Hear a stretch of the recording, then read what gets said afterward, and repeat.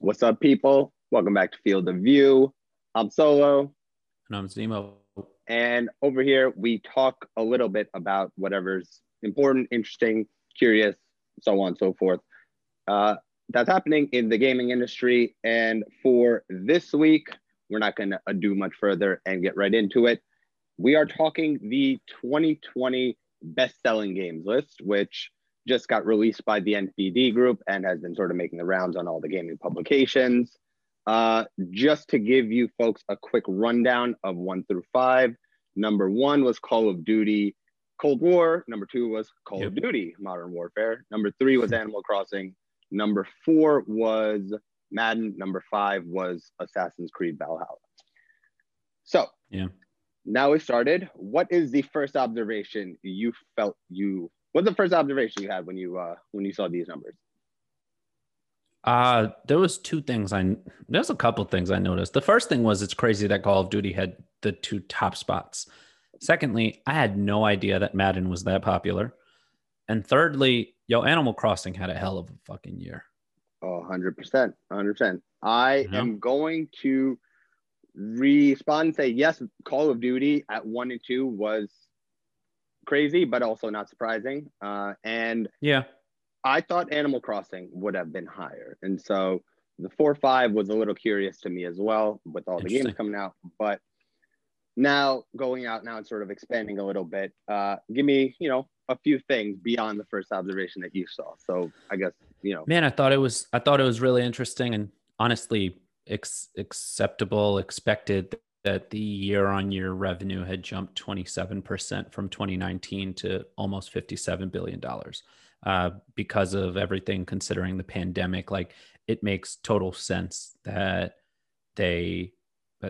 all gaming as a whole, from accessories to games sold to consoles sold to everything, is going to be up across the board. A bunch of people were sitting at home, didn't have access to do anything, couldn't go anywhere. So of course they're going to be gaming more. And that's reflective. Just like last week, we had a conversation about the increase in percentage of gaming related tweets this week is, another revenue related example of how, even DLC content was up 27% year on year in terms of revenue. And Animal Crossing was the most interesting one to me. I did find it fascinating though, that according to what I could find, and correct me if I'm wrong, but they didn't have digital sales on this listed. No, they did not. And that was actually the first thing I was going to bring up, which was though the list did allow it, the fact that it doesn't have digital sales, and digital sales make up maybe 70% of all gaming purchases at this point, sort of makes me think that this is a irrelevant piece of, like, it's just like a tabloid piece to a degree that can go around, because it's like, for music, right? You have certain sales numbers, daily, whatever versions of listens or album sold numbers that you have that compete with in the same manner. If you were to sort of exclude like streams from the count, is it really going to be and it, I guess, shows Madden may be more of a physical oriented copy. Maybe the yearly buy games are physicals versus a game that sort of falls on digital. I think if Animal Crossing, if they had included digital numbers, I think Animal Crossing would have been number 1, because they sold almost 20 million copies in the year. I would have to agree. I thought it was interesting, and it's something that I figured we'd get into later. But if you look at the numbers on Amazon for top selling games, almost everything was a Switch game. And the highest selling console of the year was also Switch. You could argue that there just wasn't enough PS5s and Xboxes or whatever to go around. But even before that, if you could argue PS4s and Xbox Ones, even before you go to the new gen version, right? It was the 8 out of 10 on the Amazon list was Nintendo. 8 out of 10 on the Amazon top list. Which is ridiculous. Ridiculous. And even just for the top selling game in the US in 2020, Mario Kart was number 8. So that game, which has been out for years, is still number 8 in the top selling games of the year, and followed by another Mario game, which was the 3DS. So Nintendo... That Super Mario game was fascinating. I remember when you got that one and they had that like limited release pattern to it, where they're not going to be keeping it out past, is it sometime in March, I believe? Yeah, the digital version needs a store in March. And that's where the game has like a boost in sales, and then it could sort of sit back a little bit as well. I would have loved to see cumulative numbers that were more accurately reflective of what was going on, For and maybe a sure. bit more of a breakdown. For I thought sure. the Amazon and Valve lists were interesting. I think Valve always ends up leaning towards a more specific type of PC gamer, whereas Amazon, being Nintendo heavy, is more reflective of the general consumer. Yeah, I And thought it was so, interesting because when I looked at the Valve stuff, I'll be really honest, I didn't know what most of the games were. And, you know, that's despite always looking at the news and seeing what's going on and hearing about the games that are good and popping, and like to see that, like, for the most part, I was looking at that Valve list, like I've never heard of these games. And one, it made me be like, man, I need to get a rig so that I can start having a better idea of like what's doing well on the Steam store, because mhm, it's a completely different world than like the console gaming stuff. And mhm. I think it just needs to be looked at differently. I did think it was interesting that they don't put out exact numbers though. I mean, they Okay. don't have to, right? But There I was thought that was actually a interesting. company called Steam Spy that ended up basically keeping a running track of all Valve numbers, concurrent players, users, etc., for all these different games. And then Valve actually had them shut down. Interesting. And so all of Valve's I'm numbers not are surprised. now, I'm not surprised at all because they didn't want the accurate numbers reflected, but it's now something they voluntarily can show. And so they're only going to show the best data. It's like Netflix being like, look at this one show that made, all this amount of views. It's not going to show anything else. But Yeah. uh, beyond that, I guess a few notes. Call of Duty now, top selling game in the US for 12 years straight. 12 years running. Yeah. Yeah. What that was one of the things that I found really interesting, that they didn't include digital. And I'm not saying that it was like some sort of conspiracy, but it really could have toppled Call of Duty for the first time in over a decade had they Yep. included both. And maybe Mm-hmm. it's just typical practice for them just to include physical. I'm not sure what they've done in the past. I can only speak to 2020. But that being said, Call of Duty 12 years running is insane regardless. That is, I mean, the game is a money printing factory. It's not really a game studio anymore. It's moved into like Marvel level of yearly, you know, just I mean, putting yo, out billion-dollar product. I have bought in recent memory, just thinking at least the last four, right? Yeah. I have, I think it was World War II, then it was Black Ops 4, then it was Modern Warfare, and then it was Cold War. In between, they ended up putting out Warzone. I have Well, I all of will them. I will say this, right? So they did mention that even though Call of Duty Cold War was the top selling title, it did sell less than previous versions of Call of Duty ones. You know, Uh, there's a fatigue setting in that maybe the numbers aren't reflecting yet, but there's a so long tail slowdown upcoming for Call of Duty. I don't know if it's necessarily that. But I can only say based on like having friends who play a lot of Call of Duty. I play a lot of Call of Duty. What I found was that a lot of people got really comfortable playing Warzone. But When the new game came out, they hadn't played Modern Warfare itself because they felt and have found the multiplayer to feel boring as compared to playing Warzone. mhm, And so because of that, when Cold War came out, they didn't buy it. But what I've found that's interesting is when I'm looking at my friends' lobby these days, like when I was playing over the long weekend, names that hadn't purchased Cold War were now people that were starting to level up on Cold War. And 100%. so the people who hadn't originally purchased it in that, like, I think it was October 25th date, it Mhm. hasn't really been out that long. And I think it finally sort of crept in with them to be like, maybe I should pick it up. Maybe I should start leveling up a little bit in it. So obviously that's not indicative of the entire trend, but I did find it interesting that it's just a lot of people are just like, nah, man, Warzone is just a better game. But that's what it is, right? Where Warzone is sort of the free to access one. There's, EA is still making money off the fact that they're, being willing to uh, spend money in it, Yeah. or in the sort of Warzone and in Call of Duty Mobile as well.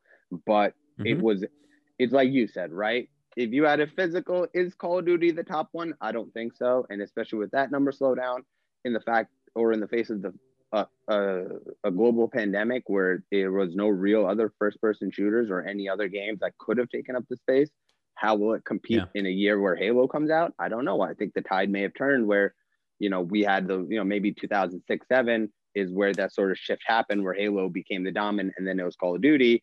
And I think slowly there's been a pause on it because they're overdoing it, right? They're not letting a game breathe long enough to gain any sort of traction, and they're doing they're eating at their own market, I think, right? I don't think it's reflective Yeah. yet, but I think the slowdown will be there because even Call of Duty gamers want Warzone, which is not a Call of Duty typical game. So if they're going to it's turn not. out the same product again, people are going to just stick with the free version. Yeah, I'd It'll be curious, sales, like but it'll be a I'd be curious steady what demand. younger people have to say. I'd say, like, in my age group, I haven't found as many people as willing to go into Warzone. But what I have seen is that, like, the younger people in the Discords that I'm in all play Warzone pretty exclusively. Yeah, pretty much. I mean, they're the evolution of the Fortnite group. It's the next step, right? Exactly. And The evolution. following step They're will a be, little like they'll still sort of play it. One thing I have found though is a lot of them are playing Valorant. oh, Valorant's huge. Yeah. But it's Yeah, PC a exclusive. lot of So them. until it finds its way over to consoles, it's limiting its market. But it's like Sean. Sean plays a whole bunch. I mean, everyone I know Yeah. plays the PCs, predominantly that. Yeah. But Everyone's a Valorant player.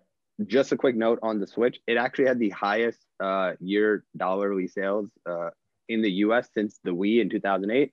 And everyone remembers the Wii. It's one of the best selling consoles of all time. I was actually just talking with Isabel. I was like, the Wii sold 100 mil, then the Wii U sold 13 million, and now they're on track to sell another 100 million.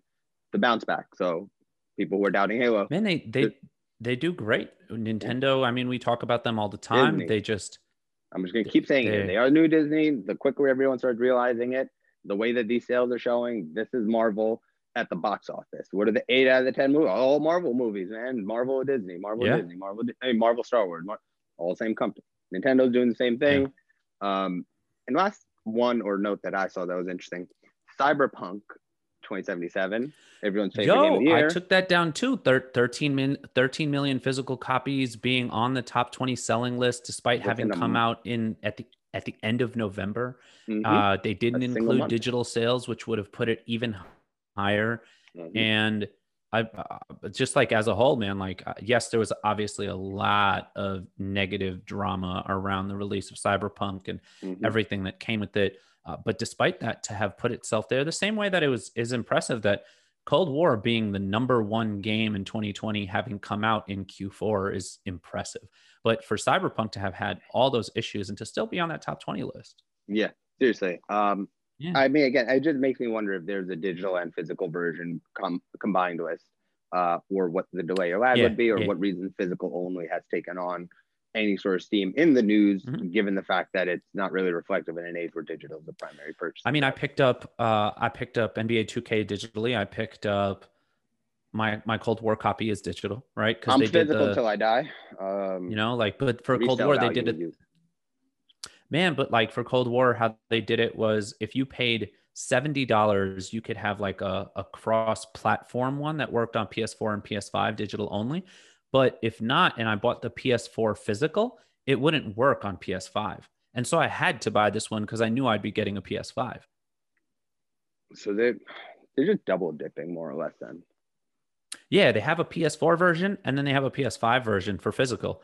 But if you buy the digital one, you get to have the one that accesses both for you. And so I paid $10 more and I was like, okay, cool. Like, whatever. Dude, that's funny. That access tax for $10 to have cross and think about how many millions of people paid that access tax, because to me it was like the same way we talk about the licensing fee with regards to streaming content, right? It's just like it's an extra $10, you got to pay it. That's it, a couple bucks here and there, because I was like, I'm playing on PS4 right now, I'm going to play on PS4 as soon as it comes out, but I absolutely know I'm trying to get PS5. That is the definition of nickel and diming your way to a fortune. So maybe if they even cost $60, whatever version there is, they're bumping $10 flat on every single purchase based on doing nothing really different either, right? And so that's how you nickel and dime the consumer. And they could have easily made it more accessible. It could have easily made it more accessible. It's never difficult to make it more accessible. It's literally work to make it less accessible, but there's more money in that. Yeah, it was a confusing thing when you're going in and you're like, there's 3 versions. What does this mean? Right? And you have to like read the fine print to understand it. And you're like, oh, okay, cool. I guess everyone who wants a PS5 is going to have to pay. And you pay. There was a lot of people who paid, like my friends who like haven't gotten a PS5 because they couldn't get their hands on one, paid $10 more in anticipation of hoping they would get a PS5. To be able to do that, which is ridiculous. Yeah, just in case that there's no real open market yet. I think everyone got a little hopeful once Fortnite went fully cross-platform across mobile and consoles and PC. that might be a trend that continued without realizing that might have been so specifically timed as to be the sort of exception to what would follow, which is going to be more. Yep. It's going to be the streaming wars all over again with music, right? Oh, this album's on here Yeah. for 2 weeks exclusively before you get it. Call of Duty already dealt with that with PlayStation, right? Yeah. I'm sure Grand Theft Auto. So Grand Theft Auto 6, if it's released next year, is going to jump into this list. I would say, looking ahead, what numbers do you see? Xbox didn't really have any numbers, so to speak. They had no games, non-existent, more or less. Let's see if that changes next year, man. Halo's the only sort of contribution that could potentially, in my opinion, break in, or in the manner of Game Pass, 100%. maybe affecting what their direct physical or digital sales are. So, their subscribers have jumped to 10 million. Is that more valuable than selling these individual games? I don't know. I'm not very good at math, so I don't think about it. Yeah. Anyway, do you have anything else to add? Observations, notes, comments, bitter recriminations? No, I don't think so. I'm just hoping to be able to see someone release some numbers that I could get on digital as well, just so I could get a better understanding and a more authentic picture of where these sales are at. Because without that, it's what we stressed this entire time. It's just a major component that's missing. 100%. And especially because I also want to see what indie games are big, because Hades was one of the top games of the year and it was considered image digital only. And so where is that going to sort of end up in the numbers?